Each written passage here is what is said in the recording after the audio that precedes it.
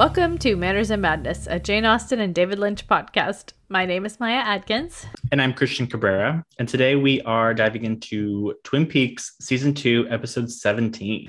Yes. What's it called? Wounds and Scars. Yes. I believe. I'm like, at this point, considering the mental trauma, I'm like, it's probably everyone. Yeah. It's about everyone. Definitely. I feel like this one couldn't be a lot. Like just from mental wounds to physical wounds. Oh, yeah. So I was really enjoying this episode today. Me too. When I was doing the recap, I was like checking to see if this episode was like longer because I felt like I was writing so much for the recap, but I was like, no, so much stuff has happened. And they're just squeezing it in until every minute. Yeah. It kind of did feel a little bit like, ooh, a new breeze is blowing into Twin Peaks and bringing some new energy and new people and new storylines. Yeah, especially with that ending. I'm like, what is that? Is that the thing you were talking about last episode? Where you were saying how the Eckhart was like, we'll take care of the cop or whatever. Yes. And again, right. Still don't know if that actually, I haven't watched the next episode yet, so I'm not really sure if it goes anywhere or if it means anything. I feel like Jones is a very she just came in, did some shitty shit, and then leaves. We don't know that yet. I kind of like her character, so I hope she doesn't just leave automatically in the next episode. So she feels very sinister. Oh, definitely. I can't really remember, but I feel like she's kind of like, where'd she go? What happened? But I can't really remember. Maybe there is something that happens to her. You'd think I remember after watching this show like as many times as I've seen it that I remember all the storylines, but I really don't. There's so much going on, especially in this episode. We've got to save the Pine Weasel. We've got to have a fashion show that's really bad. And yeah. And I'm developing goldfish brain the older I get. Particularly today because I'm a little under the weather, so my brain may not be working up to par. I don't think my brain's ever working up to par, considering I have to work all the time.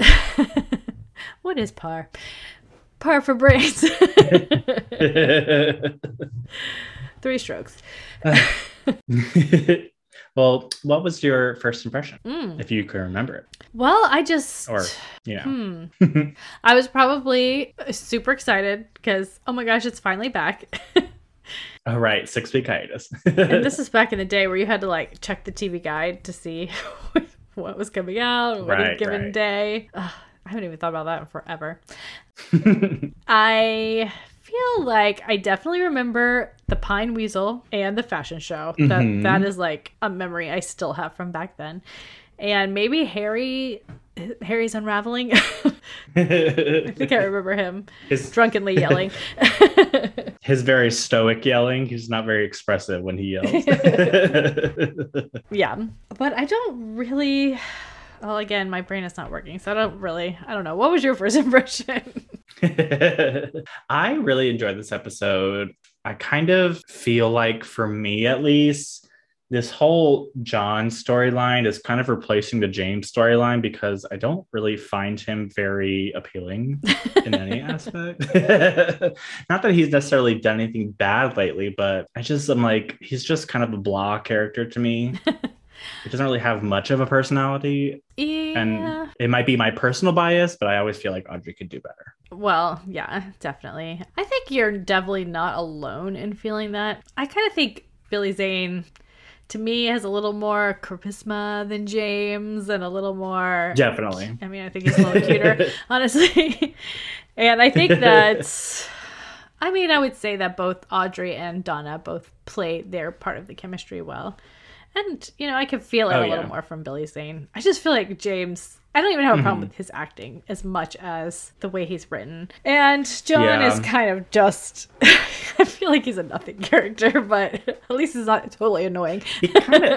He kind of is, in a way where it's like, I just don't know what it is about. It feels very much to me like the type of character James was is kind of like how John is supposed to be. Like he's filling that spot because you have these other young male characters who have like a really big personality. You have like Bobby, and even like Mike is not too big, but he's still feeling, you can tell what his personality is, but they just seem so boring. John and James, and I'm just like, I don't really care about those. Well, I really didn't have that big of a problem with John. I've never had that big of a problem with John. Maybe just because he's not in it that much. And yeah, I mean, I was just about to say, like, he's not really like a humongous part of the story, so it's like not a huge deal. And I still really enjoyed the episode. Yeah, and I don't think he ever does anything that I'm like, oh my god, shut up. Like what happens with James. Right. But I was really excited that we got at least a little bit of Nadine in this episode. Oh my god, that's maybe one of my favorite. That's one of my most memorable Nadine things is her and Mike trying to check in as adults to the hotel is maybe like the highlight in my mind of the Nadine storyline. Yes. I just think it's hilarious. And then just the whole like Ed trying to tell her the divorce is happening and she's just like, what? I think I'm going blind. Yeah. Oh my gosh. It's like so cute and fun until like the moment where she's like, am I blind? When reality starts to creep in and it's like, oh no, no, Nadine. Yeah, I'm like, what's gonna happen when she's fully back and she's like, we're getting a divorce. Oh my god. Oh gosh. I'm scared. But I was also glad we got a little bit more Hawk this episode. Yes. Good old I feel like we just getting little sprinkles everywhere, but he's always all reliable because he comes in to save the day. Yeah. Always. And I was noticing that it seemed like a lot of our standard Twin Peaks favorites, like the ones that make the town, were all in this episode. Right. Like the log lady was in this one. Lucy and Andy were in this one. And, Hawk was there. And anyway, I just felt like it was like, oh, I haven't seen you in so long. It's so nice to see you again. Yes.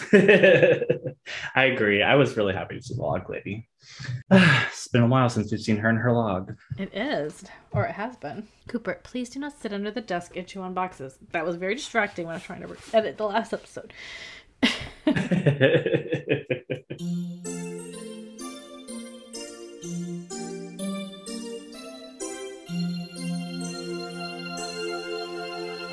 Well, should we do the notes? Sure. There was actually surprisingly few notes. And again, maybe I'm just not at the top of my game today. So that could be part of the problem. But sometimes I was finding episodes had like little notes. So. Yeah, there wasn't that much that I could find.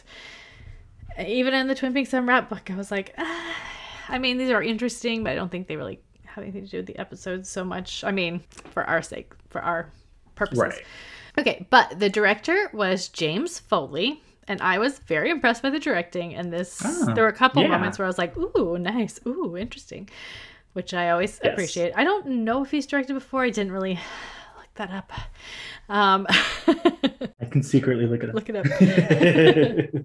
I did really love his opening scene. Yes, with the I whole was like, film noir. This feels. Yeah, I was like, this feels so like vintage and of like a very certain time, and I really loved it. Oh, definitely. All right, director. Well, he directed, I think the 50 Shades trilogy, or no, just the last two. Sorry, I never saw those. I was going to say the good ones, but I never saw them, so I don't know what I'm talking about. No, I never saw them either, and I didn't want to. He directed, I think, a lot of House of Cards, and then just a couple like series here and there, like one episode of Wayward Pines, and one episode of Billions, and an episode of Hannibal. So I think he's kind of been around, and he directed that movie Fear. So he's directed a couple things, a bunch of Madonna stuff, it seems like. Interesting. Which is interesting.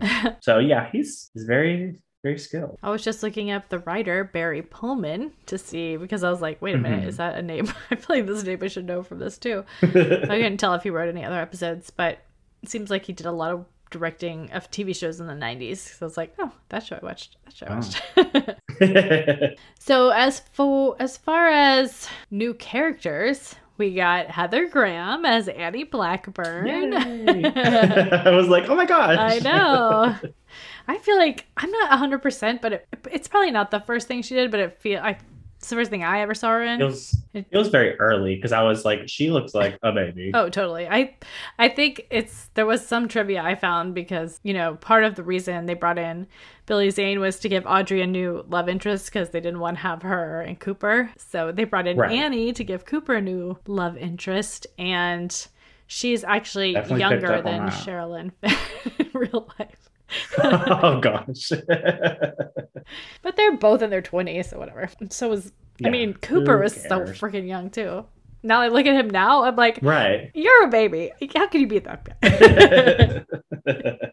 Baby face. We also have David Lander as Tim Pinkle. Yes, Mr. Pinkle. Which wasn't the guy who ran the perfume counter named Pinkle? Or is that a different person?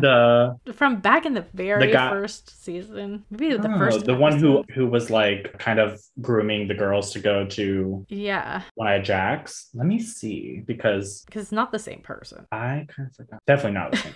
Was that season 1 or season 2? Season 1. It might have even been episode 1 or could have been episode 2. I'm not sure. Let me see. No, it's gotta have been 2 or 3. I mean, it might not be Pinkle if you're looking at the name. I could be wrong. No, I'm just looking at the actors to see what is his name. I don't see him. We're doing a lot of in-podcast research. Well, I'm curious too because I didn't make that connection, but no, his name was Emery Battis. Emery. I don't know why I was thinking it was Pinkle. I don't know. Who knows? But Pinkle was pretty funny. Yes. Also, we actually got him the last episode, but I didn't mention his name, but he was also in this one. Ron Blair is Randy St. Croix, who's the concierge, who it seems like he just got moved to front desk. Yes, for this week. And I don't think I had mentioned that Jones was played by Brenda Strong, but I might have. Brenda Strong. I think there was... Oh, no, I'm thinking of... I was thinking of an actress that was like a Disney Channel star when I was young. Her name was Brenda Song. Oh.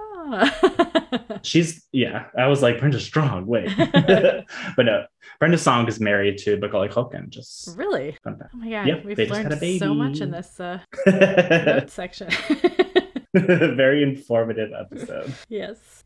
Okay, I did learn also that the original script implies heavily that Mr. Pinkle made the weasel bite Dick on purpose.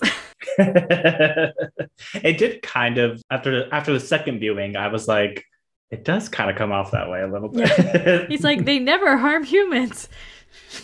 Kiss it. When I was reading the Twin Peaks Unwrapped book to see what they had to say about this episode, they did mention, and so I could just say I was wrong last episode, but they mentioned that at this point, when it came back to Thursday nights, which I had said it was, but I think maybe it had been on Saturdays or Fridays, the previous section. And so after the hiatus, maybe they came back onto Thursdays. And they were like, this is your last bit. Just be prepared. Or maybe, I don't know. I think they did think they were coming back, possibly. So I don't know. Oh, that's sad, though. I know. What could have been? But I have the Log Lady intro. Oh, yes. I haven't actually read this, so we'll see how I do. Sometimes, well, let's say all times, things are changing. We are judged as human beings on how we treat our fellow human beings. How do you treat your fellow human beings? At night, just before sleep, as you lay by yourself in the dark, how do you feel about yourself? Are you proud of your behavior? Are you ashamed of your behavior? You know in your heart if you have hurt someone, you know. If you've hurt someone, don't wait another day before making things right. Aww. The world could break apart with sadness in the meantime. Aw. Yes. I mean, I kind of see how that can relate to maybe Harry, his world breaking apart with sadness. But who needs to tell someone they've wronged them? Nadine? I don't know. I was thinking maybe it was like an allusion to like, because we find out Josie's kind of like true past, like fully. And maybe it's like an allusion to like Harry wanting, like in the future wanting an apology from her, but obviously can't get one because she's trapped in the doorknob. It's sad. Yeah, that's probably it. But that's all I have for notes. Well, should we get to the recap? Let's do it.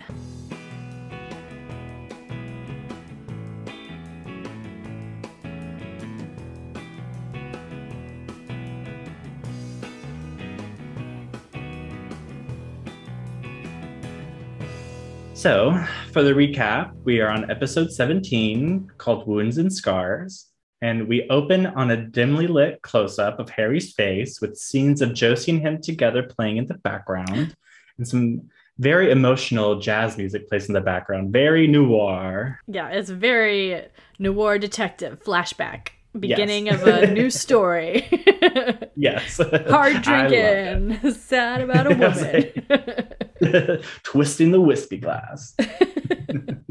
But we see Hawk has come to bring Harry breakfast from the Double R. And I wrote, Hawk's the best. He's wearing 2 belts. Oh, is he? I didn't see that. Maybe one of them is like his gun belt or something, but just the way it was, I was looking at it, it just looked like he had one belt on top of another belt. Maybe those pants need a little bit extra help staying up. But Harry asks how the station's been, letting us know he's been absent for a little while, but they're still preoccupied by Wyndham's chess game, and Harry says they can handle a simple town like Twin Peaks, or at least it used to be simple. This whole entire scene was so noir because he was like, or at least it used to be simple. So noir. I mean, this whole Harry drinking is just like, but it's so, it's interesting to watch the day progress. Like, he's already drinking at breakfast. All right. And clearly it looks like he's not gone to bed. Yeah. But he's still at least in a peaceful-ish. I mean, he's still sober. Yeah. Ish. Yeah. Maybe tipsy at most. Yeah. He's not blackout drunk yet. Yeah. So at least it used to be simple, and that maybe the world's just caught up with them. And I wrote more like the underworld, ... Yeah, right. I don't think it's the world doing this to y'all. Well, the whole world is on fire because Josie broke my heart. Well, she didn't just break his heart. She also died. She broke his heart and died at the same time. Yes. Double broken heart. So at the Double R, we see a young blonde woman enter, and I wrote in parentheses, Heather Graham! ! We find out her name is Annie and that she's Norma's sister. Start off with small talk about family and quickly move on to Annie's life outside the convent and her adjustment or lack of to it. I was just thinking about Norma's mother, Vivian, and how shitty she was. And so Annie, I guess, also had that sort of parenting. Yeah. You're never good enough. I would say her mom is always, it seems like one of these people who was like, nothing you do is ever good enough. And you got to live up to this like impossible expectation. So it does kind of make me feel good that they have each other, at least, to be like, mom is a bitch. Yeah. But she tells Norma no charity, and Norma replies that she'll work her to the bone. Of course. I'm so sure, Norma. Yeah. And then I wrote, I don't know if it's all the Jane Austen influence, but I love it when sisters come together and bond. I know. Maybe. I feel like I always have a special place for sisters just because I have a sister. But yes. Yeah. It was very sweet. I love them together. Me too. We see Shelley writing up a ticket for Major Briggs for his meal. And then we see the log lady come in. And Shelley she starts to... Go ahead. I was going to say, Shelley seems so over Major Briggs. I think she like rolls her eyes at him. She's like, yes. What are you doing? So unlike Shelley. Right. It was so weird because she was just writing that ticket and he was like compelling and she was just whatever. She's over him. Maybe he had a complicated order or something. She was just done with it. Maybe he's always talking in big crazy words and she's just like, what are you even trying to say? Or maybe it's a Bobby thing. I almost forgot that he's Bobby's father and maybe she's a little bit over Bobby at the moment and she's like, I don't need any relations around me. That's true. But we see the log lady come in and she starts to study the 3 triangle scar behind his ear. Yay. She looks baffled and then glances down at her log. The log knows something. It's got something to say. At the station, Hawk comes back letting Coop know that Harry is about to hit rock bottom. He also lets us know that Coop has been designated as the senior lawman, which at first I was like, technically he's the new guy. I was like, is it because he's in the FBI? But then we really know that he just hates paperwork. It's like Cooper's stuck doing all the Twin Peaks paperwork. Yes. He pulls out Josie's autopsy and we find out Jock Hayward couldn't determine her cause of death. And I wrote, I guess Spontaneous Bob leaves no desire. trace. Yeah. But he says her body only weighed 65 pounds, Crazy. which is pretty crazy because That's she a- didn't look that thin. No, I mean, I would say that has to be probably at least half of her body weight, Yeah. that she lost. Because I was wondering if like is it one of those things where maybe she was like that small kind of before Bob kind of maybe took over her, and that maybe Bob's presence was the only thing keeping her alive, or if maybe he like kind of sucks the life force out of his hosts. I just assumed it was a very heavy doorknob. Yes. Or That's drawer what it pull, was. I should say. Drawer full.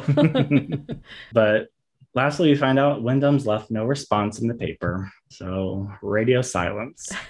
So next we go to the abandoned lumber mill cottage. There's And a Leo very is pretty bringing... transition shot. It I feel was. like I've used that one before, and I'm always like, that's a pretty shot. I wonder if it's like always a transition to like more naturey Probably. kind of areas, because it's always really beautiful. Yeah. But Leo's bringing Wyndham his slippers as he inhales and exhales with his nose plugged. I think he's doing that circle breathing, that yogic circle breathing, where you breathe in through one and out through the other nostril. I'm not totally sure, but it seems like he's doing something like that. That would make more sense than what I thought it was. I was very assuming during confused. this scene that Wyndham was controlling, like he was doing a bunch of things that seemed to be trying to control his anger. And I did have some questions as to like, is he trying to do that because he doesn't want to make mistakes? Because if he gets too angry, he'll do something rash and get caught. I'm not really sure, but that's kind of where my brain was going for him. That makes sense. I think I would rather go with that than whatever I thought it was. What did you think? I thought he was literally like sucking in and plugging his nose and then exhaling with his nose plug somehow. I was like, this doesn't make any sense. Oh, yeah. Like, you're a weirdo. Well, he's got like that flute, which feels very like trying to bring peace. And he's always sitting like in meditative. That makes more sense. Especially because I think Coop makes like a comment later about his, like, he's very impatient and quick to anger. So maybe it's like a self-regulating thing. Something he learned at the, would you call it an asylum? It's probably what you call it anymore. I think they called it that, but I think it would be called like a hospital, maybe. Institution. The location for the criminally insane. Yeah. Leo hands him the paper so we can see Coop's next move. And as Wyndham moves a piece, he figures out Coop and Pete's plan of a stalemate game, which enrages him. He says he can't tolerate people who don't play by the rules. And I wrote, that's kind of like the craziest thing to hear from him, because he's breaking every rule of society. Some real double standards when it comes to rules. Yes. But he starts to play his flute. He's made up all these rules in his head to begin with. Exactly. Yeah, that's true. Yeah. It's definitely rules that he has made up that no one else knows. But yeah. Until you break the rules in my head. But as he's playing the flute, we get a close-up of a ring on his finger. And I wrote, I'm sure that'll play some significant role later. So keep that in mind. Rings are always important in Twin Peaks. Apparently. Also, it seems like Leo is stuck wearing that robe for a while. Yeah, I did think, I was like, when's the last time you had a shower? Gross. Month. Well, it's only been like a week. I always forget. Yeah. Each episode is a day. Right. At the Great Northern, we see Audrey sauntering down the runway, showing two women how they should walk in the fashion show. So much knitwear. Yeah. They're both wearing like really thick knit dresses, and I was like, is that just in at the time, or is this a cold weather type of outfit that I'm just not familiar with? Maybe it's like Northern Washington fashion. Early 90s. Dick is also wearing some interesting clothes. Yeah, well, he's very into fashion, if you would call it that. A white jacket with blue epaulette type things and a weird bandana that's a different pattern. I was just like, whoa, too much, Dick. Well, when we see the fashion show later, there's a lot of conflicting patterns. But Dick walks by them flirting and very obviously staring at their chests, and they walk away rolling their eyes. Oh, Dick. But then we see Mr. Pinkle walk up, who is kind of the spokesman for the endangered pine weasel. And Audrey informs Dick that they must work together on the show. And I just wrote, let's see how that works out. We know what the script said. Exactly. But as they leave, John walks up in his, and I wrote, in his best city version of an Indiana Jones costume. Because he had like the hat, the like type of jacket, and like the closely, like it was almost like not a scarf, but an ascot. I don't know what his to call adventuring garb. Right. Audrey and him both start apologizing at the same time for dinner. And they're talking over each other and they're both a little flustered. But then John invites her on a picnic, which leaves Audrey even more flustered. He's got such puppy dog eyes. Yes. But I wrote, I don't like him, but I like that Audrey is feeling silly and like she has butterflies in her stomach. So I'll tolerate it for now. I know. I found myself getting a little like, oh, they're cute and smiley. Yeah. So I don't know. Yeah, I have very conflicting feelings because of that same reason. But then we see Dick and Mr. Pinkle going back and forth on if they should use a stuffed version of the pine weasel for the show or a live one. And then I wrote, Dick's insistence on using a live one, I'm sure will work out just fine. Good thinking. Oh my gosh. Okay, so my laptop kept correcting the bookhouse to the cookhouse. I don't know why.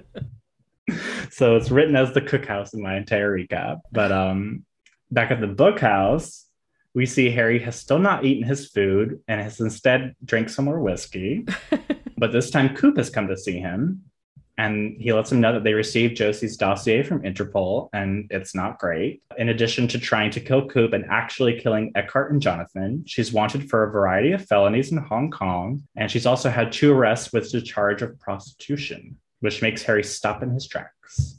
It's kind of like he's trying to rip off the Band-Aid, but it was so Eleanor and Marianne. Cooper was Eleanor and Mary. Yes. Anne is Hank, and he's telling him about Willoughby. Oh my god, that's a perfect comparison.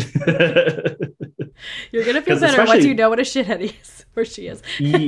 Yes, exactly. Because I was like, I wrote that the next line essentially is like an Eleanor line that eventually will help him to know the real Josie and all her faults that he didn't know about. Yep. But Harry tells him to leave, and when he doesn't, he yells at Coop to get out.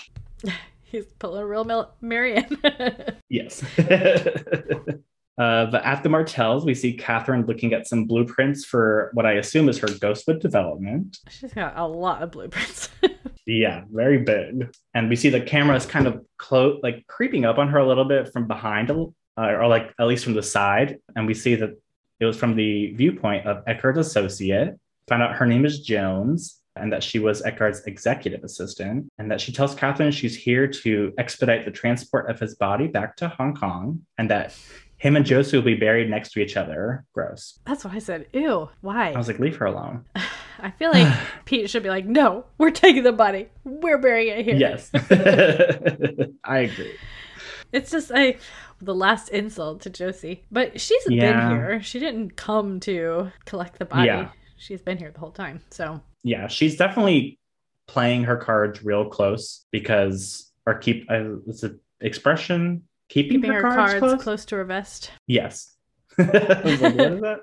Because yeah, she definitely came with Eckhart, but it's the first time that she's kind of making herself known. So yeah, clearly there was a plan in place. Yeah, I think it's the first time she said that line too. Yeah, but Catherine doesn't trust her and pulls out a gun and points it at her, asking her why she really came to see her. I feel like that gun obviously has no bullets in it. I mean, you can like see the empty chambers. Yeah. But it seems like, to me at least, it felt like Jones was very unbothered by her pulling the gun out, which was kind of a little scary to me. She was very creepy. Yeah. I was almost like, is she the new big, are we trying to set her up as the new, not, Wyndham level bad, but the other like business bad? Yeah, it did seem like that. That's why I was like, I really like her character because she kind of is scary. Yeah. And she seems like a formidable presence against Catherine. Yeah. Considering I don't really remember her too much past this episode, I'm guessing that she doesn't really become that. No. But she lets Catherine know that she came to give her a gift. and she pulls out a big black box and hands it to her and says it's from Eckhart. And she lets Catherine know that she'll be leaving tonight after she tidies up a few ends. And I wrote, tidies up what exactly? Oh, we'll find out at the end. I said, a present from Thomas, throw that shit in the river. Yes. And this scene really annoyed me. But at the Haywards, Donna opens the door to Wyndham in disguise. Oh, and I wrote, shut it. He's a master of disguise this episode. Seriously. He says he's here looking for her parents, and she dumbly replies that they're not home. I was like, never tell a strange man that you're home alone. I know. I was like, Donna has no sense of self-preservation. She's always like, sure, murderer, let's spend some quality alone time together. Yes. I was like, you've been in enough situations in season 1 alone. Seriously. To know better. Whatever. He says his name is Dr. Gerald Crane and that he's an old friend of her dad's from medical school. And he was on his way to a convention in Spokane. Is it Spokane or Spokane? Spokane. I don't know why they spelled it like that. Well, he's on his way to a convention in Spokane and decides to stop by for a surprise visit. Donna invites him in and seems she seems sort of like a little bit speculative at first, but like clearly not enough to invite him in. I mean, like, whatever. I know she's like 18 or teenage, close to that. So she probably is like, I don't have to. Because, when you're a kid, you're always, at least we were always told, don't answer the door if you're home alone, which we were because it was the 80s. And also, if you ever have to talk to someone, just tell them always that your parents are in the shower. That's what my parents told me to tell or they're like in the bathroom right now. Something. But no, she's like, come inside. You look perfectly fine. Just like a normal person who I shouldn't have any fear of whatsoever. I was like, Donna. But he does a good job of trying to make Donna comfortable by telling stories of her father and him and relating to her feelings about being in high school. And that he tells Donna he has a small gift for her dad and leaves a number to the place where he's staying. I feel like Cooper should have some choppers in the air looking for Wyndham right now. He knows he's close. It's like we have, at this point, would he be... pretty sure he'd be considered a serial killer because he's killed more than 2 people, right? Or is it just 2 people? Well, I don't know who he killed back in the olden days besides his wife, but possibly more. He definitely killed the guy with the chessboard. And I think they were, that might have just been packages mailed. Because remember that they had the letter of the sea with all the clues, but I don't necessarily think it was just packages. Yeah. Well, he's either borderline or he is a serial killer. So it feels like we should be a little bit more urgent. One. That is his goal. Right. Whatever. That's it. But back at the station, Pete is trying to work out some chess moves. He's my favorite. The best. I love him so much. Him and this whole chess plot. I definitely remember thinking Pete is my favorite character. I mean, I thought Albert was for a little while, but by the time the show was over, Pete was my favorite character, and I'm guessing this is what cemented it for me. Yeah, Pete is great. I like that they kind of put him into the storyline with this part, and it's just great. But Coop checks in with him, and Pete says he's tried pretty much every game he knows of, and there's not one where no pieces are lost. So Coop lets him know that Wyndham also has the trait of impatience, and maybe hitting on that will derail his plans. Yeah, I mean, that fits in with what I was thinking about with the whole meditation and stuff. Yeah, that makes sense. But we hear Lucy yell out in frustration at Andy for making an illegal chess move with his knight, and he responds that it's optional. But Pete lets him know that the knight only has one move, the hook, and that he must make that move. But by correcting that move, Lucy moves her piece and reveals she has check. Lucy and Andy being chess students of Pete is just the best. It's so perfect. It's so cute. But just then, Major Briggs and the log lady show up, and they say they need to see Coop. And they go into a separate office where Coop draws the Major's scar on a chalkboard. We find out that the log was the one who noticed Major's scar, and that leads... Is her name Catherine? Oh, no. Okay. That's her real name. Margaret. Oh, Margaret. Okay. I was like, I don't want to keep writing the log lady because it feels a little bit disrespectful. That's what happened to me. That's why I pretty much started referring to her only as Margaret, because every time I wrote recap, I was like, I can't call her the log lady. That's just so rude. Yes. Margaret Lanterman is her name. Margaret. So the log, noticing Major Scar, leads Margaret to remember her own experience and reveal her own pattern scar. And as Coop draws it on the board, she recalls what happened. She was 7 years old and went walking in the woods. And when she returned, she learned she had disappeared for a whole day. This is pretty scary. And all she could remember was a flash of light and the call of an owl. The only other time she can remember those two together was when her husband died in the fire. Very interesting. I was looking at the drawing of the two scars side by side, and I was like, do they fit together? That's kind of my working theory, is maybe they're going to fit to some sort of symbol, but we'll see. I feel like they both have to do with peaks, like 2 peaks or 3 peaks. Her scar definitely looked like 2 mountains side by side to me. Yeah. That was a little bit more obvious. I don't know if they fit together. I can't remember. I'm sure we'll find some way. Yeah. Yeah, but I did feel like during the scene, I was like, yeah, it's been lacking Margaret Lanterman the most. That's what this show is doing. It has. Because I couldn't remember the last time we had seen her in like a substantial part. And I was like, we need more of her. Definitely. This next scene. It's not my favorite. It's so dorky, but it just made me chuckle. Yeah. Well, we go to Audrey and John's picnic, and he's speaking to her. I said, "Oh no!" I wrote so awkward with like a million O's. Yes, I wrote LOL and dork. Yes. So I have the same reaction. But Audrey likes it. She does for some reason. Audrey says she's never been sung to before and that most boys tend to be afraid of her. I can see Which is, I don't think it's a bad trait to have. But she says no one really knows the real her. And John asks if there's another guy. And she says there was someone, but not anymore. And as they were zooming out, it looked like the most picturesque, beautiful, like almost like a Jane Austen-esque lake scene. Totally. And I was like, I want to go on a picnic, but no singing. No singing.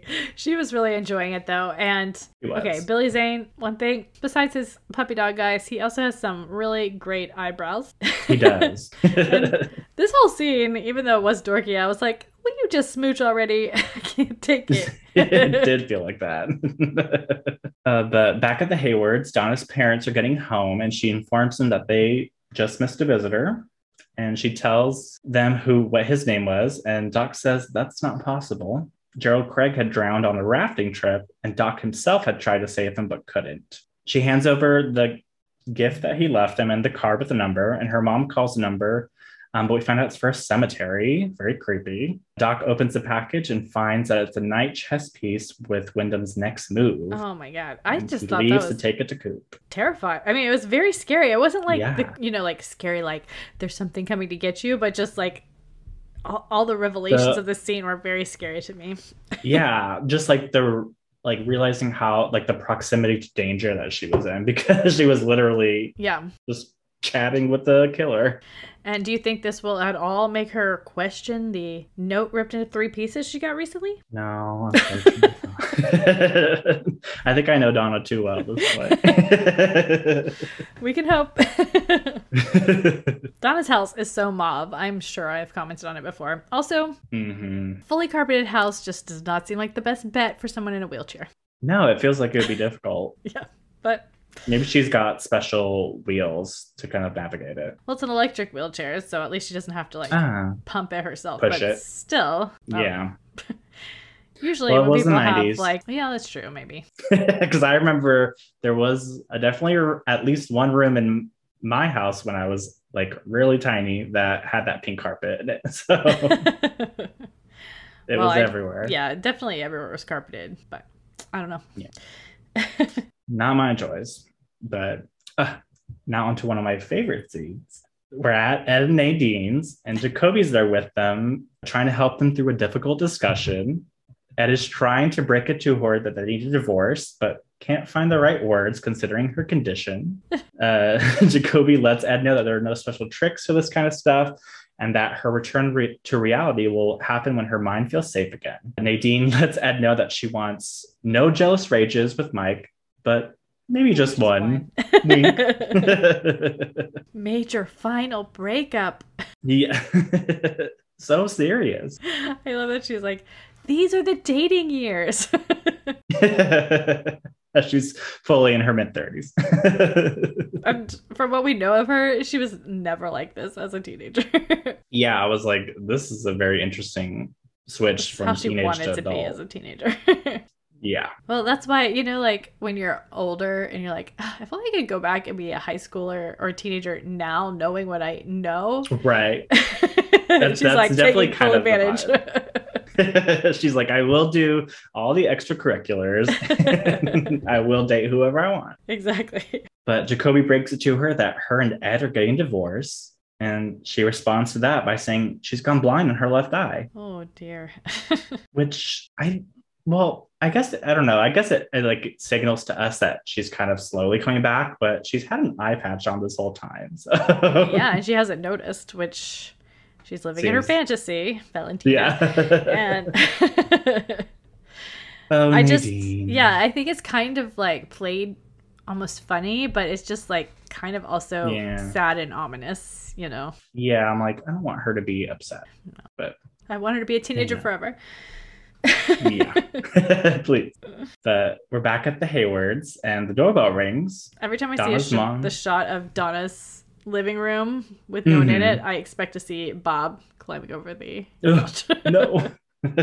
So scary. But her mom goes to answer it and seems shocked to see whoever's there. And we find out it's Ben. And Donna hides behind like the wall and the staircase to see what plays out. And Ben takes her mom's hand and puts the shush finger to his mouth. This was like the most cryptic, like, what is happening scene to me in this episode, because we've never seen these two characters interact with each other. Definitely. I feel like him whispering to Eileen without really knowing what's going on feels almost as creepy as like Wyndham Earle. You know, it's just like, yeah, you just don't know what is like supposed to be funny and what is supposed to be creepy. Yeah, I'm like, what is he up to? I don't trust it. Yeah. But back at the Double R, Norma is looking at a flyer for the Miss Twin Peaks pageant, and she tells Shelley that she should enter, and Shelley completely laughs at the idea of it. She's in a much better mood now that Leo is gone. Yes, which I love this new Shelley. And then I wrote, she does her best impression of a scene from Drop Dead Gorgeous. It does feel very much like a character from that. Yes. But in order for her comes up and she goes to take it, and we see it's Wyndham in disguise again. He must have gone to theater school. Yeah, well, I was like, where is he getting all the money for these disguises? He probably stole it. Stole a soul patch wig and a regular wig. And he's got great access to costumes. Then we see Coop come in and sits at the counter almost directly across from him, but he's kind of blocked a little bit by like a little case of something. But Annie comes up to take his order, and he's completely caught off guard by her. Another totally smitten. Cute. The most cute of all of the like little couples getting together. This is the cutest to me. I agree. I feel like people don't really like Annie. Sometimes people don't like Annie that much, and you know, also again, people who are like invested in somehow Audrey and Coop getting together maybe had a problem when Annie came in, but I just think he's so adorable when he's like falling for her immediately. Yeah, and it just feels right. Like it doesn't have that tinge of like inappropriateness that him and Audrey had. Yeah. But he asked for his typical order, a cup of Black Joe, and they introduce themselves to each other. And Annie says she's probably going to stay for a while. And we see Wyndham eyeing their interaction. And I kind of like was thinking maybe he seems very interested in Coop's kind of reaction to talking to Annie. And I'm like, did he choose originally the three women, Shelley, Audrey, and Donna, because he thought that they were like love interest for Coop? Because it seems weird that he's like kind of really interested in this, and it almost in my mind was like, does he have this revenge plot of like, I'm gonna take away your love again or something? I don't know. I'm not really sure why he chose those three of all the girls, but maybe because they had the most interaction with him due to the Laura investigation, although maybe I've really been watching Coop this whole time. Right. I don't know. I mean, maybe he's also in touch with some extracurricular forces in the woods, and I don't know. I really was like, knows? Cooper, shouldn't your spider senses be tingling right now? Seriously. I feel like the whole oh, go ahead. I was gonna say, I feel like he should be on high alert considering that Wyndham can be anywhere. But whenever he's not focused specifically on that, he's not. Like, we saw him practicing fly fishing in his room, and he still got like that, I'm so excited to be in this town, you know, even though.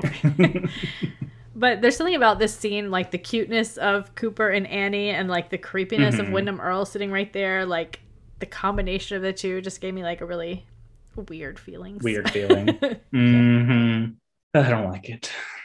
But Annie comes back with the coffee and warns him that it might be too strong. But I'm sure that's exactly what he likes. Because the best way to Cooper's heart.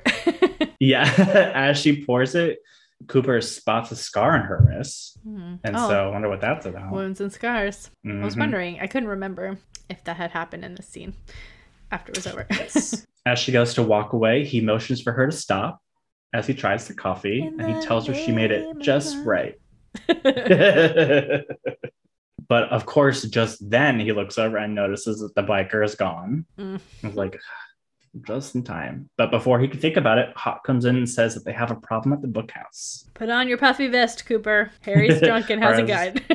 Right. Or as my laptop says, a problem at the cookhouse. But Cooper arrives at the bookhouse and Andy greets him at the door saying the sheriff's gone off and broken every piece of furniture that's not bolted down and he doesn't know what to do. It does look like that in there. Oh yeah, it looks almost. Very Ben Horn breakdown. Same kind of immediate response to trash your office. Yeah, when we see Harry on the table, on the chair, I think is what it looked like. I was like, what is with the stacking of furniture? I have to sit high in my room when I'm having an emotional breakdown. But yeah, we see the bookhouse is a mess. He spots Harry on his throne. And he has a gun in one hand and a nearly empty bottle of whiskey in another. Oh, Harry. And they go back and forth about the law and some allusions to Josie mixed in. And Coop asks Harry for his gun. And Harry says he's never handed his gun over to anyone before. And he lists out the other things he's never done, like cross the ocean, go to China, and that Josie came to him and made things better. She didn't make anything better, Harry. No. I swear, every time I'm like, what name am I saying? Harry, Hank, Hawk? Yes. But he says he should have taken her away from here and that he loved her. And as he starts to cry, him and Coop hug, and he drops the gun. So much love. So much love in this episode. But Hawk and Coop put Harry to bed, and Coop says someone should watch over him tonight. Oh, you two. Does Hawk say the man who doesn't love easily loves too much? Or is that Cooper? I think it's Hawk. I can't remember, though. He really sounds like a Hawk thing. Trash the place. Yeah, it's a mess. But let me go to the Great Northern again. See... What is his name again? Is it Randy? Randy St. Croix. Randy St. Croix. I almost said a Randy LaCroix. I think it's St. Croix. But we see Randy talking about a honeymoon suite for Mr. and Mrs. Hinkman. And then we see that the Hinkmans are actually Mike and Nadine in disguise. I love them dressed up as grown-ups. Yeah. With, of course, Nadine looking like an actual grown-up. But she's a grown-up, dressed as a child, dressed as a grown-up. Right. But Mike's doing way too much to try and have some backstory for the front desk when a schoolmate comes up and recognizes him. A schoolmate dressed as Punky Brewster. Yeah, I was like, she does look like a 90s kids sitcom Kids star Incorporated. Kids Incorporated. KIDS. She's got the sideway. There's several sideway hats in this episode. Yeah, a lot of plaid in this episode. Well, that's about to happen. But he gives them away because he just talks to her right at the front desk. Not that he would have cared. Yeah, although I'm sure Randy knew exactly what was going on. But Nadine becomes impatient and crushes the front desk bell and asks for the room, please. and they grab the key and head on up as as Randy stares at the crushed bell. Yeah, it's pretty intense. Yeah, well, she could be very intense. But then we go to the dining room and we see that it's been set up for an event. Ben's giving his welcome speech for the Stop Ghostwood campaign. What is he tossing to the crowd in this scene? I don't know. I don't know if it was just like, I don't know. Pamphlets? I couldn't tell. I was like, are those prizes or something? Thank you for showing up. But he informs the crowd that some of his models may look familiar as they are concerned citizens aligned with the campaign's mission. Okay. He introduces Dick as their host, and they start with their first model, Lucy, modeling a look full of every pattern imaginable. I said this should be a theme for Drag Race. Plaid extravaganza. Or plaids on plaids? Yeah. On plaids? On plaids. Yeah. On polka dots, on plaid. I want to say in one of the seasons of UK Drag Race, they did have a tartan challenge, I believe. Well, this would be more like a country western realness. Yes. But I might be wrong. But then we get our second look, which is, I wrote the companion piece to the first one. Modeled by Andy, giving his best impression of maybe like a Tyson Beckford or something. Audrey was wearing houndstooth earlier in the episode. There's just a lot of patterns going on in this episode. They love a pattern. But then we see Audrey backstage getting the rest of the models together quickly, and we hear Lucy complain about Dick's behavior around the models. She don't like it. Guess making your choice. Mm-hmm. But Catherine approaches Ben at the bar as he's dipping cookies in milk. I was like, has he changed? He's at the bar, like in Pete style fashion, drinking milk and cookies. I'm like, maybe he has. But then again, maybe he's just putting on a persona for this fashion show. Mm-hmm. I was about to say, he's kind of like making himself feel more pure and young and like innocent. She's speculative of his true intentions behind the campaign, but he stays true to his story of a reformed man who truly cares for the Pine Weasel. But she doesn't believe him. And then he asks her to donate to their campaign, which makes her laugh uncontrollably. I'm for this campaign. I say save the Pine Weasel. We don't ever really need to develop a piece of forest, especially a terribly haunted forest, because it's going to be a terribly haunted development. Hello. And that weasel is cute. It is cute. I mean, it was just a ferret, but I think ferrets are so cute. Yeah. Even though they smell really bad. But never kept one. I haven't either, but I've known people who have, and even just keeping one, they just have a very powerful odor. That makes sense. So gross. But then Dick introduces Mr. Pingle to talk about the Pine Weasel. And he has a very interesting look on, a lot of strong colors. He talks about the Pine Weasel and its innocence and how it's a victim to humanity's whatever. And he pulls it out of its container, introduces it to the crowd, and he starts to mess around with Dick and tells him that the weasel wants a kiss. And as he goes in for one, it latches onto his nose. And then as it's thrown into the crowd, it runs through the dining room as everyone screams. It feels very like silly monster movie scene, because it kind of feels scary like a monster movie, but also silly. So it's almost like I'm going to say like a Ghoulies or Gremlins or something, where it's like it scary and silly at the same time. Yes. I was thinking like Stuart Little, because it like at one point is like at the camera angle is like at the perspective of the weasel and it's running around. Yes. Well, sometimes it does feel very silly, but sometimes it feels like kind of scary. Like, I don't know, not scary, but like monster movie scary. I don't know. Yeah. I think that's a really well done. Gremlins is like the perfect analogy. But the weasel's dodging heels and plates, and Audrey tries to calm the crowd down, but she's pushed off stage by a screaming model. But luckily she falls into John's arms just at the right time. And he asks her if she's okay, and she reassures him she's fine, and then they start kissing while the crowd continues to go crazy. Like, finally. I got excited for kissing.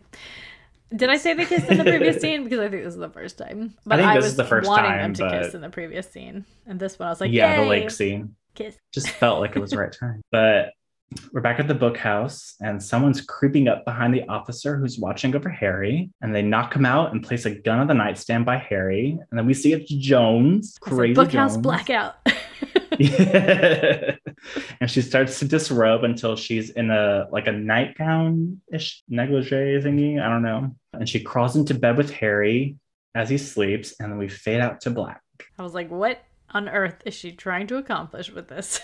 We will Seriously. see. Ugh, can't trust her. Mm-mm. Even though I kind of like her as a villain. Yeah, it would have been cool, but maybe if there had been a third season, we would have had more chance. I blame CBS.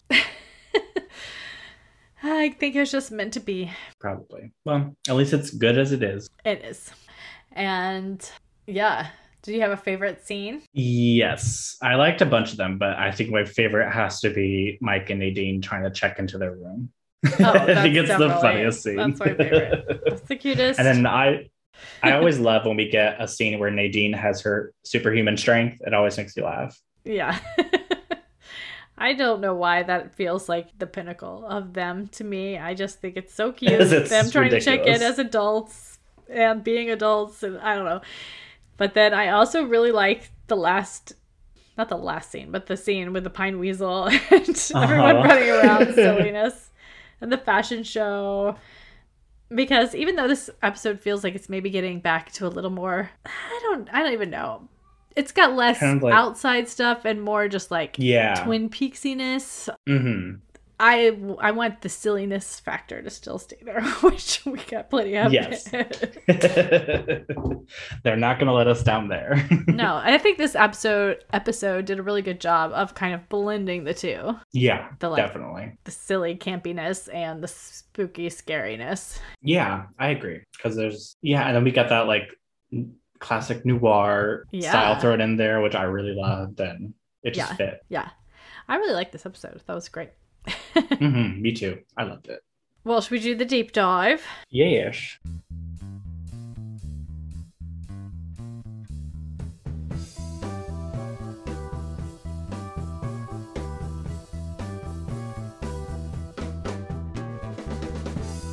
All right. Well, are we doing the weasel? I was looking through the cards just to see who's left, because we're coming to the end of this run. Mm-hmm. And while some of the characters do show back up in the return, a lot of them do. Some of them don't. And I mean, even maybe because they've died or just because, whatever. So I was hoping that we can definitely get to them, but I don't know if we'll be able to get to everyone. There might have to be at the end just to like a special deep dive where we do a couple. Yeah. And I couldn't remember. I'm pretty sure when we did Secret Diary of Laura Palmer, we did Laura and Maddie. I think so. I can't remember if we did a third because there were definitely 3 episodes, but we might have done Jennifer Lynch as one of them. I can't remember because I didn't put it in my notes, so I have no idea. But I think we might have done Maddie twice. Well, she was kind of a fun character, so I think it's justified. Yeah. But for this week, we're doing Pete Martell. Yay! I felt like he had some really good moments in this episode. It was kind of hard to choose, but we did a lot of the bigger characters at the very beginning. And so Pete Martell. He was born September 28th, 1934, and he is a Cancer. No, he was born. Oh, I wrote that down wrong. He was born. I was like, there's no way he's a Cancer. He was born in September. Yeah, I was like, I'm sorry. July 28th, 1934, which I'm pretty sure. No, I think August. Maddie and Laura both were Cancers as well. And I think one of them was born on the 28th of... One was born at the very beginning, one was born at the very end. Because I'm remembering this from... Right, I remember that. Both. And anyway, so I think he might have the same birthday as Madeline. Huh. Interesting. According to these cards. I honestly was so surprised because I could not find any extracurricular information on him. I guess maybe he wasn't talked about in the Secret History of Twin Peaks. There's no updated backstory for him or anything. So I think just what we get in the series is what we get about him. That's just rude. His card does say that he went to Missoula High School, which is the same as Maddie, I believe. She lived in Missoula. That's crazy. I know. I don't know if that was on purpose or not, but maybe. He likes fishing and games of chess. Surprise, surprise. It says, accomplishments. I am the perennial winner of the Twin Peaks chess tournament, held each year during the Packard Timber Games. Last year, I caught a 10-foot, 9-inch, 364-pound sturgeon out of Black Lake. We have sturgeon here in the Swanee River, and they like to jump and hit people in the head and knock them unconscious. We sure do. They're gross. I always think of them as like an ancient fish, and how if I was a caveman, I'd probably be hunting sturgeon. Yes, those and alligator gar. Yes. Aren't like alligators at all, but they're just big old fish. They got mouths like them. Blech. Oh yeah, his fish made the cover story of the Twin Peaks Gazette, and to my knowledge, no one has beaten my record, and I challenge anyone to try. I'm gonna have to skip that, but I appreciate your fishing efforts. Strengths, besides being able to bait a hook in the dark, I don't know what else to say. Weaknesses? Jess? Weaknesses? I love my wife. Yeah. I just thought it was yeah. That's funny. Oh, Pete. I love Pete. He's just, and now that we know he is one of David Lynch's favorite people. Muses, or like he's been in everything. It makes me love him even more. And I mean Jack Nance or whatever, but I just love Pete, the character of Pete. I think he's he's where my old man love comes from. Probably from my grandmother. I would say he's yes. Definitely one of the reasons. Yes. He's a factor. I mean, I am perfectly willing to say Cancer. I feel like he's a little less guarded than a Cancer. But then again, I don't really know that because he's always willing to like cry and share his emotions, which I guess Cancers are like apt to cry, but I feel like they're more apt to also retreat and not show their emotions. But I feel like he could be too. I guess you could say like his maybe his version of that retreatment is like when fishing? Catherine's kind of yeah, when Catherine's kind of like in a feeling of very like sinister way, and she's kind of doing these bad things, and he never really stands up to her. He kind of always just like, oh, Catherine. Yeah. So I do like Cancer though, because he's very emotional. Yeah, I think Cancer works for him. I feel like I'm not sure what sign it would be, but someone who kind of like perversely loves to be belittled. Like a masochist. Yeah, slightly. But like he likes to be challenged. So I don't know what sign that would be, but whatever that is, I think he's got some of that. Something fiery, maybe. His chart is maybe Scorpio. I don't know. Heavy on that. Yeah, I agree. Yeah, maybe Cancer, Scorpio. I mean, maybe he's in Twin Peaks. Right. Twin Peaks. There's always a chance of Scorpio in the air. For D&D, awful good. I would say maybe neutral good, just because he's definitely willing to hide the bodies. You know what I'm saying? That's true. I guess it depends on who. Because if it was Josie, he would definitely... Yeah. But I think he relishes a little bit of chaos. But he's not necessarily the instigator of it, but I think he might enjoy it a little. That's true. Yeah, I like neutral good. That makes more sense. And it's so hard for me to not think of him as Northanger Abbey because of writing that that mashup when we were doing Northanger Abbey. And have him be like Catherine's uncle. But I think he would also be a big Jane Austen fan. He probably rereads the books every year. He's probably he probably loves Elizabeth Bennet, and yes, maybe also his favorite scene might be the Elizabeth Bennet and Lady Catherine de Bourgh scene. Oh, that's a good one. That's a really good one. I was like sort of getting. Oh gosh, I almost said Dashwood. That's not. And what's the Woodhouse? Mr. Woodhouse vibes a little bit. Just as like. He's very sweet and loving in his own way. Yeah. I kind of get Mr. Bennet vibes from him because he's got that little like twinkle in his eye, you know? Yeah, I like that too. And he's got the wife that he's hound dogged Is by like it. right. Definitely a big Pride and Prejudice kind of Yeah. essence to him. Yeah. But maybe when he's reading Mansfield Park, he's like, oh, that Mary Crawford. He's trying to tell Catherine about it, but she just doesn't really care. She's like, if it's not Charles Dickens, I don't care. Like, okay, lady. Well, I mean, we just saw her reading Great Expectations in the last episode. Right. That makes sense. I don't like Charles Dickens, personally. I don't think I've ever read any Charles Dickens. It's fine. There's nothing wrong with it. No, it's just, never connected with it. Yeah. Can't connect with everything. No. Oh, that reminds me. I got to talk to you about that book that I'm reading. Oh, right.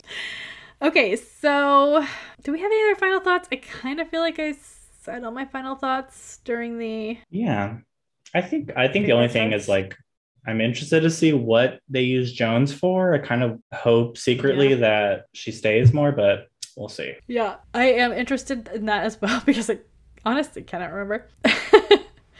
I think whenever you do a rewatch, if you kind of quit before the end, you're more likely to have watched the beginning. So I've probably seen the end less than I've seen the beginning, although that's true. It's been a long time since I watched the whole thing. And since we started the podcast, I was like, I don't want to watch any of it. I want it only to be fresh for the podcast.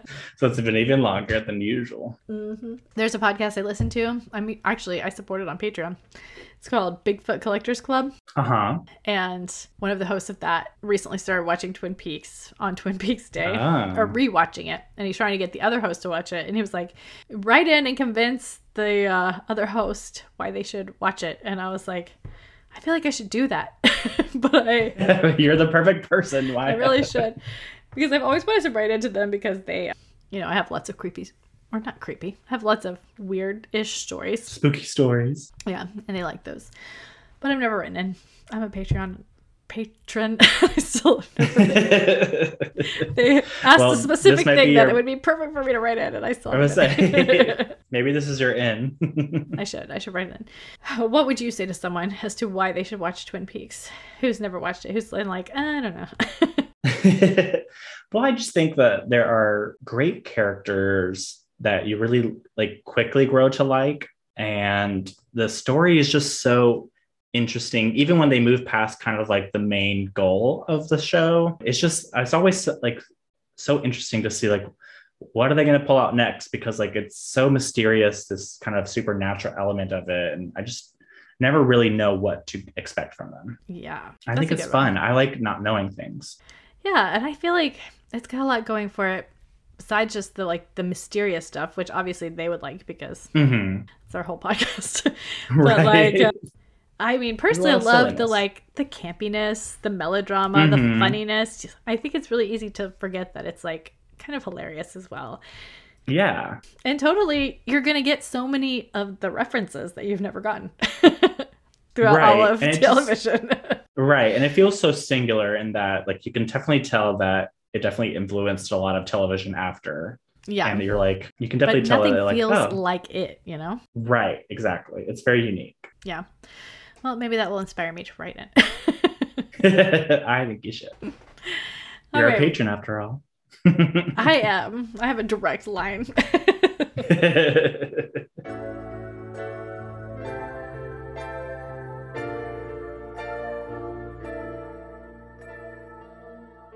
Okay, well, should we do recommendations then? Recommendations. Yeah. I have one if you want me to go first, or if you would like to go first. I would like you to go first. Okay.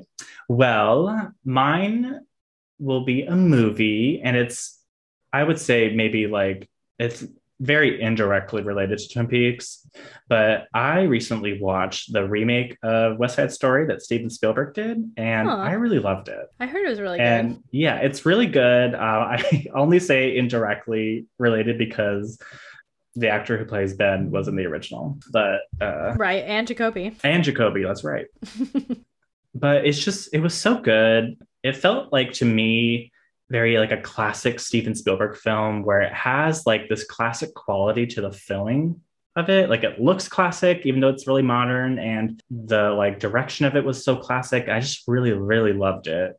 And I love that musical because it's just the music is so big and it feels so beautiful, and everyone was really great in it. Especially Ariana DeBose is like she needs to win every award because she's perfect. That's why I heard that she was really good. She's very good in it. I may have to watch that. I think you should. I think you would really love it. I'm sure I would. The singing's great. And all the dancing is so much fun. You'd think I would, but I've seen so many of them in my life. Yeah. I mean, you know, everyone's seen West Side Story. So it's like, you know, I don't think there's anything necessarily new being brought to it. Like nothing new to the story as far as I could tell. But it was just nice to see like new people do it. And especially I think the girl who plays Maria is new. Like I don't think she's really done anything. So she has a beautiful voice. Okay. Well, you're convincing me. I was just looking through my podcasts because, and I was like, well, I might as well just recommend Bigfoot Collectors Club since I already talked about them. Why not? They are, I think, if you like Twin Peaks and you like that kind of like mysterious kind of stuff, you'd probably like them. They don't always have guests, but sometimes they have guests and they ask them like their personal paranormal encounters. Ooh. And then they have like a new little researched story each week. So like actually one of the hosts does some Bigfoot show. I can't remember what it's called. Expedition Bigfoot or Finding Bigfoot. Oh, yes. And the other host, oh God, you'd think I would know their names. I just know their first names, Michael and Bryce. Oh, there's another one. Oh, okay, anyway. But the other one was in True Blood. Did you watch True Blood? Cool. I only watched the first season. Well, I think he was the the pastor who ends up turning into a vampire at the end. But spoiler alert. Just kidding. I mean, it's really old. Yeah, it's a really popular show. So. Yeah, but it's a fun podcast. I really enjoy it. And like I said, I'm a patron of them, and they give a lot for their patronage. Like they have a lot of extra episodes that come out. That's always great. Yeah, that's a fun one. I've listened to a lot of those kinds of podcasts, and I find this one to be very just easy listening and fun to listen to. I do love a cryptid story, a very spooky supernatural story. I do love those. Me too, and I've pretty much heard them all at this point, like 5 times. Yes. Yes, you would think that I've heard enough stories about Skinwalker Ranch, but I will listen to more episodes about Skinwalker Ranch. It's so interesting. I watched the second season of that show, the one on Discovery Plus, and I don't want to recommend it because even though I watched it all and I will watch future seasons. Anti-recommendation. There's something about the show that makes the entire thing less spooky and less scary. And even though stuff does seem to happen to them, but the gang of doofusy guys that they have running things over there on Skid Rocker Ranch, whenever they're like, oh my God, I'm scared. I'm like, oh my God, you guys are so stupid every single time. And it is scary, but something about the way they present it just makes me go, I feel less scared that you guys are running around scared for this. And I was like, I really would like to see this show with 5 women investigators and like one guy who like, you know, checks the records. You know, like he watches the cameras or something. Does the book work. It's just all men, and they're just I don't know. Just a bunch of ding-dongs. A bunch of dorks. Well, I think like I'm not a big like I don't want to say I don't know what the word is, but like, you know, scary things have happened here, so we're gonna go be there and see what happens. And I just feel like it kind of demystifies it because I'm like the stories are what makes it spooky and scary, and all the like people like recalling them. Yeah, like I don't want to see anything happen live because I don't think anything's gonna happen quote unquote live. But well, it's the same thing with that Curse of Oak Island show. Like Oak Island was such a cool story until the show started, and then I'm like, guys, there's nothing. Stop digging on this island. You're insane. Yeah, I can't get into those shows. especially the ghost hunting shows. I'm like, just I can whatever. somewhat, but I don't know. I still Not for me. watched a lot of, like, I still watched all of Skinwalker Ranch, and I will watch future seasons. I couldn't watch, I had to stop Oak Island. There's like a billion seasons of that one, but anyway. Hear my real truth. This is a real recommendation. If you would like to contact us, Yes, you can email us at mannersofmadness@gmail.com. You can DM us on Twitter at mannersmadness or on Instagram at mannersofmadnesspod. Or you can leave a 1-minute voicemail on our website at mannersofmadness.com. yes, and we also have a donate button there if you would like to contribute a couple dollars to our fund. We decided against having our own Patreon because we just don't want to do the extra work. Yes, Gotta we be honest. appreciate any donations. And honestly, if you donate to us and you want us to do something, we'll probably do it. Just let us know, or you can just, Yep. well, I'm going to say you should donate. I'm not going to promise to do what you want for free anymore. Right. We'll take it under advisement. We'll see. But donations will always be accepted. I'm in a mood. It's that Oak Island show. I think it's just because I've been under the weather. I'm feeling a little loopy. Nothing wrong with that. Mm-mm. Well, that's it for today. Yes. Thank you so much for listening, and we will be back next I gotta tell you what's coming up. with dun, dun, dun. I knew there was something else I had to do. Next week, we're doing Sense and Sensibility, chapters 40 through 44. And then we'll come back with 18. And that will we'll have a small breaking point there. And then we will come back with the rest of Twin Peaks. Very exciting. Very exciting. Very exciting. We're going to be wrapping up season 2 of Twin Peaks. Can you even believe it? Man, I feel like we've been doing it the whole podcast. We have been. It's been so long. Which is fine by me. Yeah, we'll probably have a Twin Peaks break for a while. Do some other David Lynch stuff. And then Firewalk with Me will be in our future. Can't wait. And The Return. I mean, there's still a lot of Twin Peaks to come. Yeah, there's still plenty. Yeah. But the original, we're almost done. It's kind of sad. Sad and crazy, but it'll be fun. There's good stuff on the horizon. I'm excited to get to. Me too. But thank you so much for listening this week, and we will talk to you guys next week. Good night. Bye.